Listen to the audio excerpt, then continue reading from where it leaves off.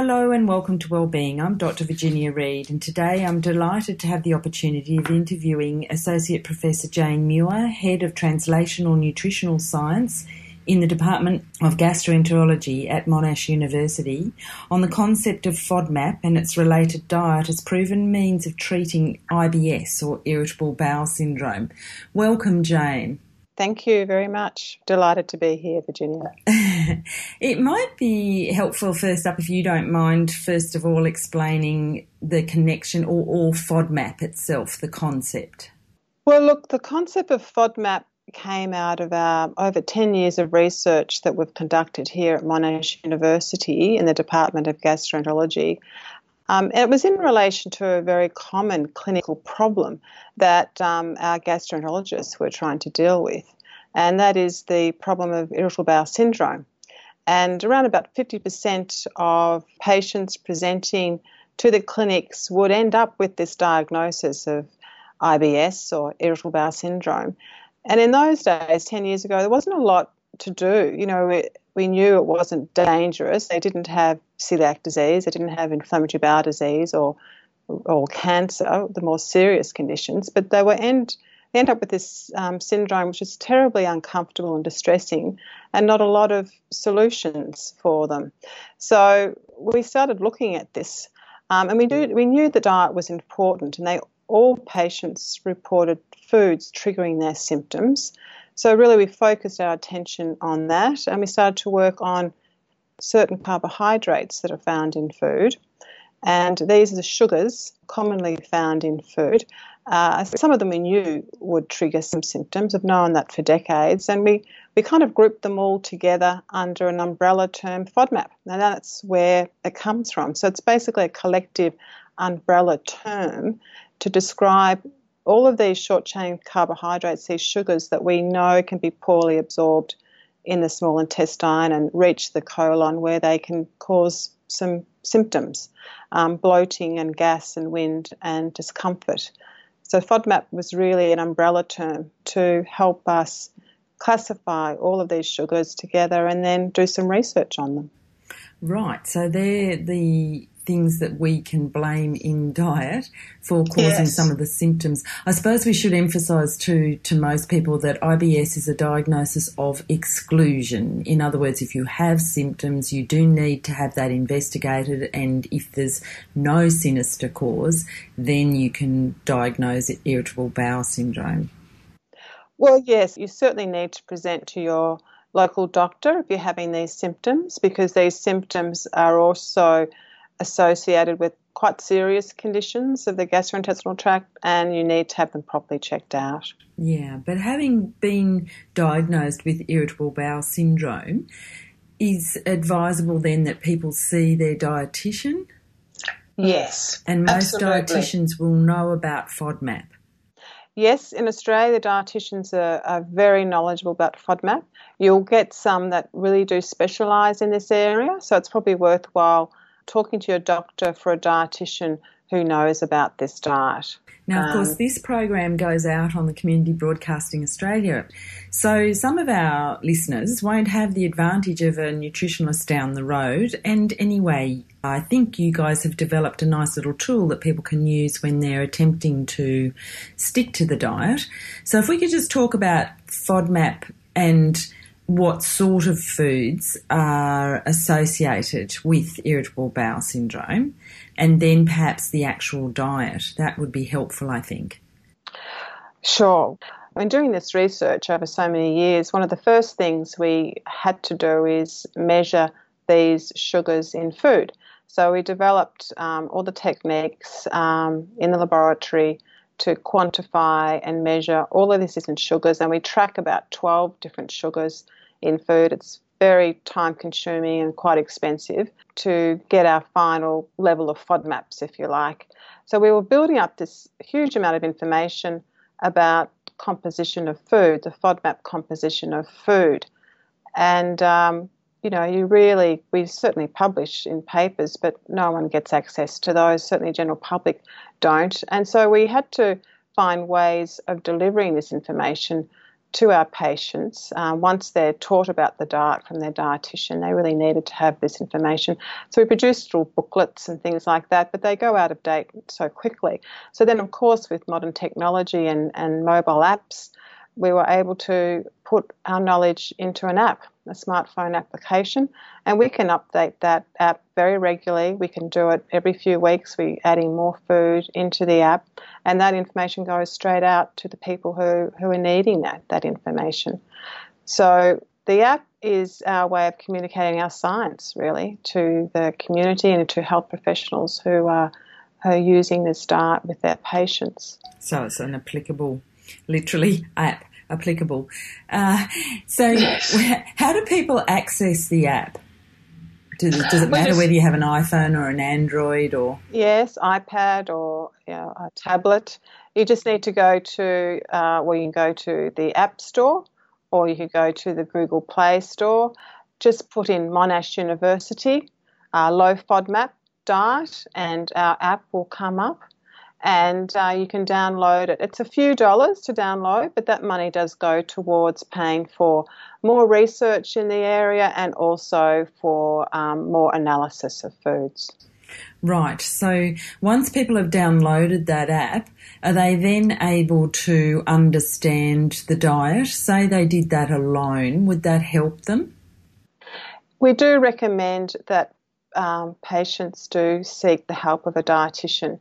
And a lot of dietitians actually have Skype consultations. So we have dietitians in Melbourne who'll Skype with patients all over the world, actually, because we have such a lot of knowledge here in Melbourne about the diet.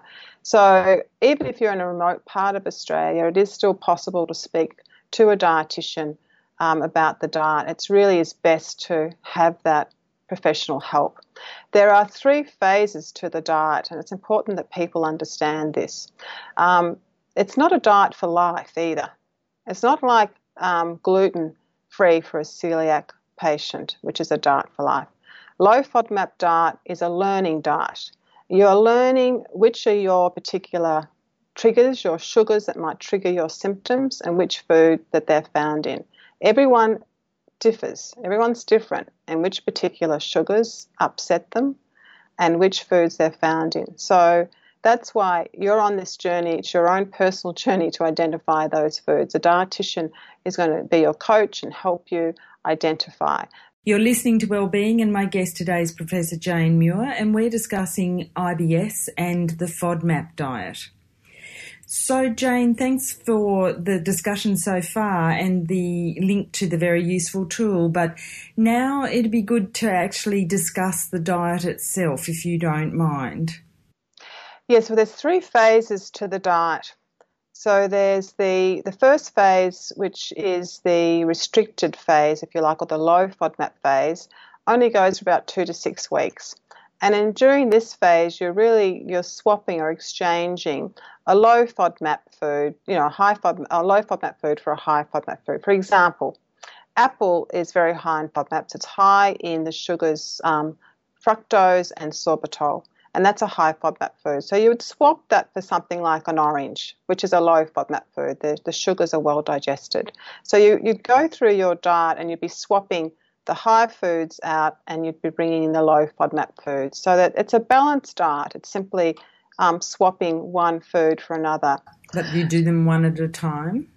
No, you do that. You look at your complete diet, and this is where the dietitian comes in. She or he will go through your complete diet, and they will modify it all to be low FODMAP during this initial period, this phase 1, 2 to 6 weeks, and then really monitor how you're going. Now, 70-odd% of patients will improve on this diet, and that's terrific. There are some patients who will not improve, and they need to go back to the dietitian and they need to discuss that, whether they've been able to follow the diet, and there might be some other issues. But for the 70% who do well, then they come back at 6 weeks, they've done very well. Then the dietitian will say, okay, now we're going to do this reintroduction phase where we're going to reintroduce one FODMAP sugar at a time and work out which is your particular trigger sugar. And this phase takes about 6 or 7 weeks to each sugar to be introduced slowly over a 3-day period. Then you have a break, and then you introduce the next sugar. And so by the end of that period, you've worked out which are your trigger sugars. The dietitian's identified which foods they're contained in. So then the dietitian will work out this sort of modified or this personalised diet for you. So then going forward and over the long term, you end up with a diet that is not highly restrictive. You've reintroduced a lot of foods back because you can tolerate those foods and those sugars, and you're only limiting the foods that really upset you. And it's often a dose effect. So you could probably have half a cup of pasta, for example, but not a whole cup of pasta. So then it's just personalising that diet for you. And we do encourage people to continually try and add in more foods and just check their tolerance as they get better. They can improve and maybe tolerate more foods that contain FODMAPs. So it's not a strict diet for life. We don't want people on this diet for life in a very strict sense, but they'll end up with this modified, personalised diet for them where they have identified their problem foods and they know that they have to limit them or avoid them. And examples of the problem foods that most people have trouble with are things like onions, garlic, some fruit like apples and pears, high fructan containing foods, which is wheat, pasta, bread, wheat containing foods. Rye is very high in FODMAPs. So there's actually, there's hundreds and hundreds of foods. Rye bread. So they are high in fructans. Fructans is one of the most common FODMAPs in the Australian diet, and that's one of the FODMAP sugars. So it probably varies too with the quality of the grain, etc. Well, there are certain grains that are high in the fructans. Wheat is high, rye is high, barley is high, but they're also low. So rice is very low, quinoa is very low, and there's even wheat. So the spelt, for example, is lower in fructans than the modern wheat. So there's sort of some of the ancient wheats are interesting to look at because they are lower in these fructans. So they all vary in the levels of fructans that they contain. What is interesting, generally it's the gluten-containing grains are high in FODMAPs, high in fructans, whereas the gluten-free tend to be low. This is why people feel better on the gluten-free diet. It's not a gluten sensitivity. No, it's the FODMAP, it's the fructan problem. As a wheat grower, you get paid for really high quality wheat better, much better than you do low quality, and so everybody aims for that high quality wheat. But in fact, it might not be that good for us, as it turns out, because the fibre of the wheat is actually very good for you, isn't it? And the vitamin B and etc. So this is why you're saying you don't want people to be on really restrictive diets. No, you don't want people on a restricted diet. And nothing is wrong with wheat for the majority of us. So IBS affects around about 10 to 15% of the population. So it's 1 in 7. So it is quite a problem for some people, but it's not everyone. And wheat itself, these fructans actually, probably got an important role in our diet. They are prebiotic. They stimulate the growth of these bacteria in our gut, which we now think is terribly important. So that's another reason why we're over-restricting. And wheat is fine, but it's just some people it will trigger these symptoms. So then it's just a matter of how much they're having, and there are alternatives to help them control these symptoms. You're listening to Wellbeing, and my guest today is Professor Jane Muir of Nutritional Science at Monash University. Jane, we were mentioning that you do have at Monash dietitians that are available to people who live remotely. Is there a specific way that people should get in touch with them, or is that just through the Monash University website?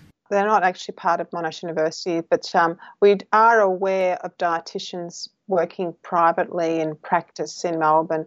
And I honestly think if you put in FODMAP into your Google Calendar and dietitian, it would come up and there would be dietitians who've got expertise and who are happy to do these Skype calls. Because I've got to say the Monash content. University website itself is really excellent resource in terms of FODMAP and prebiotic diet, etc. And I noticed that you are actually head of translational nutrition science, which I found fascinating. Do you mind explaining to us what the Department of Translational Nutrition Science is? Well, that's a bit of a mouthful, isn't it? I felt very strongly that that was the role I had here. I noticed you even have chefs doing masters and PhDs and things. I thought, wonderful. Yes. Well, I did do a PhD in biochemistry. I'm also a trained dietitian. But I did my postdoc in nutrition science, nutrition research. So, translating our research findings out into the community is so important, and we need to do it better. So much of our knowledge is locked up in journals, never gets out to where it can help. So I was determined that this idea should get out to help people. And Peter Gibson, who is the head of our department, he's a gastroenterologist, and we've worked together for many years. And he's very supportive of nutrition and dietetics, and getting this research out to benefit the patients and help health professionals who are trying to help these patients as well. So the diet has really revolutionised the treatment of this condition, not only in Australia but around the world. And the app is downloaded in 130 countries now. And so we, the translation unit, are frantically now literally trying to get it translated into different languages. We have the challenge of then the cultural and dietary practices that vary from country to country. So we have to have foods tested that are relevant in those countries and the particular dietary patterns and cuisines that occur in other countries. So we, the translation unit, are literally translating the diet now around the world. And it's quite a huge task. But it's just it's at the core of what we do is we need to get out this research out the door. And the app is how we communicate with people. And also, of course, we're very active on social media, Facebook and Twitter. And we communicate with people all over the world. They have a direct line to the scientists, the dietitians. So you're the perfect person to Skype on FODMAP and to interview, because you've got the communication part straight. It's so true that the fundamental research often doesn't get out, but I'm very, very happy that it has in this instance. So basically your own personal journey and reduction in symptoms is something that you can get better at over time, was what you were alluding to, I think, previously. Yes, the reduction in symptoms for patients, they will feel improvement in their symptoms within 3 to 4 days and certainly within a week. We get many emails from people who have suffered with this condition for decades, and we have solved their problem in a matter of days. So once you've put the pieces of the puzzle together and you have, you have the answer to something, even though it seems quite simple, it's sort of arranging these foods in a certain way. It does solve it just answers a lot of questions that some people have been battling with for many years. So they do find that the symptoms are resolved very quickly, and they feel so much better, and of course that has many flow-on effects. But we do encourage this re-challenge and reintroduction process to work out exactly what their triggers are, and then only limit their diet to reduce those triggers. And so that is where, a big challenge is. I think a lot of people feel you go on this diet, that is your diet for life, and it's restrictive, and this is just simply not the case. No, I've found that. I've a couple of daughters that suffer from it, and I notice that then when they're quite stressed, yes. And we know the effect of stress on the gut, so it's hardly surprising. They get a bit leaky, I'd imagine, in the gut, and then across go those things, that it makes a difference, whereas previously it hadn't, and that's when if you've got an understanding of something, you can manage it. Exactly, and stress is a huge trigger. There's no doubt about it. So dealing with the stress is very important, and that's very important for many things. So diet, can play a role in there, and it's. Well, I think certainly, sometimes if you've got exams and things, you really don't want to have the additional pain and distress of IBS. That's right. And you really, it might just be a few days where you think, okay, well, I've just got to be careful of this, this, and this. I actually use a diet when I'm flying. I'm going over on these long trips in the air, because you can feel terribly bloated and uncomfortable when you're in a plane for 24 hours. And I use the diet before I go on a plane, just simply because it makes me feel more comfortable. We have athletes who use it before an event, particularly if they have diarrhea-induced problems. Interesting, some boffin decided to do colonoscopies on the people that survived the Ironman in Hawaii. Yes. And apparently they had little pinpoint bleeding spots in their large intestine. That just shows you what the stress of the elite training, etc., does. And I'm sure that's why they end up.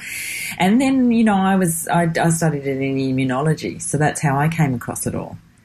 Right. Yeah, so the effect on their immune system, then they get terribly fatigued, etc., because they're dealing with these sugars, etc., that shouldn't be there. And the altered microbiome in their gut, etc. So it's a very important thing to get straight. Oh, it is. There's actually some interesting research going on that sort of endurance events, these athletes, and it really does affect the gut. And certainly if it's high temperature, a long length of time, it really does affect your gut. And you do hear of bleeding and some not so pleasant consequences of some of these sports for some of these athletes. And I'd suggest too your elite business people as well, and your elite academics, etc. Yeah, it's anybody who puts a lot of stress on themselves. But it's been fascinating. Thank you so much for shedding light on the FODMAP diet and its influence on IBS and giving us an insight into all of that. You're welcome. I've been speaking with Professor Jane Muir, who is the head of Translational Nutrition Science at Monash University, about FODMAP and IBS. And I hope that you found this discussion as interesting and helpful as we have. And all of us here at Wellbeing would like to say we wish you well.